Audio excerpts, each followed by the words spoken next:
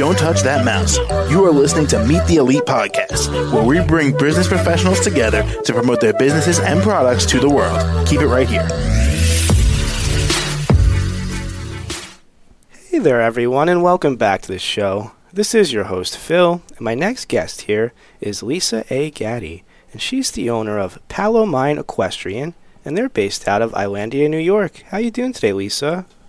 Fine, thank you. Thank you so much for having me on. You're very welcome. It's my pleasure.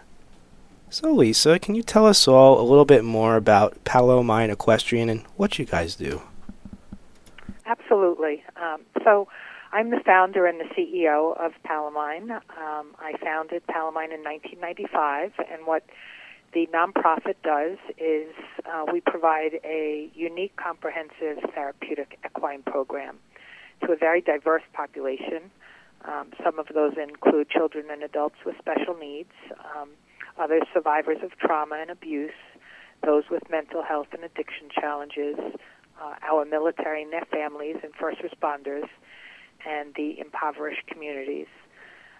We are located in Islandia, New York, and we sit on a 13-acre farm that has experiential classrooms and an indoor arena and a sensory track, a greenhouse, some organic gardens, accessible barns, and that's a little bit about, who we are. Got it. Okay. And when did you found this? I founded it in 1995. Okay. Gotcha. And I'm curious here, Lisa, what was the main inspiration that got you started with something like this? What gave you this idea? So I was a freshman in college, and I grew up riding, and I guess since a little girl I always knew I wanted to teach, and I had two goals as I left for college that I was passionate about: to continue competing as an equestrian and then wanting to become a teacher. But I just never thought of combining those two passions until I received a care package from my dad, which included the novel Palomino, and it's written by Danielle Steele, and it was a story about a rider who unfortunately fell off her horse and became a quadriplegic. But she didn't want to give her love up for riding, so she decided to open up a ranch for kids with disabilities. And it was at that moment the novel changed the trajectory of my life, and my vision began from there. I did graduate and became a teacher, a special ed teacher, a high school special ed educator, and then waited for the right opportunity. But Danielle Steele actually was one of our first donors because her novel was really the inspiration behind Palomine. Got it. All right. Wow. That's a great story, and I'm so glad you started this up. It sounds like a great service here. It is. Thank you. It's very, very rewarding. We serve actually over 400 children and adults weekly, and our youngest is 18 months, and some of the adults are well into their 70s, and it touches and heals a lot of people. Gotcha. And now, do the people that use this service come solely to see you guys, or do you make visits to see other people as well? No, actually, they only come to use our services. So, okay. Each person who comes onto the property fits into one of the 8 programs that we offer, and it depends on their goals, but we're really specifically tailored to meet the needs of the individual. So it could be a therapeutic goal or a vocational, recreational, educational, or clinical goal. And then once the evaluation is done, then we can place them in the appropriate program. Okay, got it. And thank you for explaining that.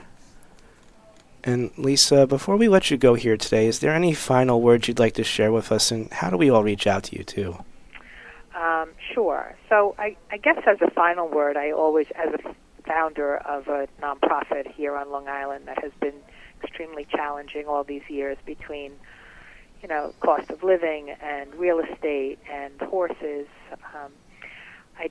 I feel like, when someone has a vision, how my vision came through a novel, it really gave me the opportunity to create the Palomine story, and it was started with one borrowed horse and one volunteer and rented space.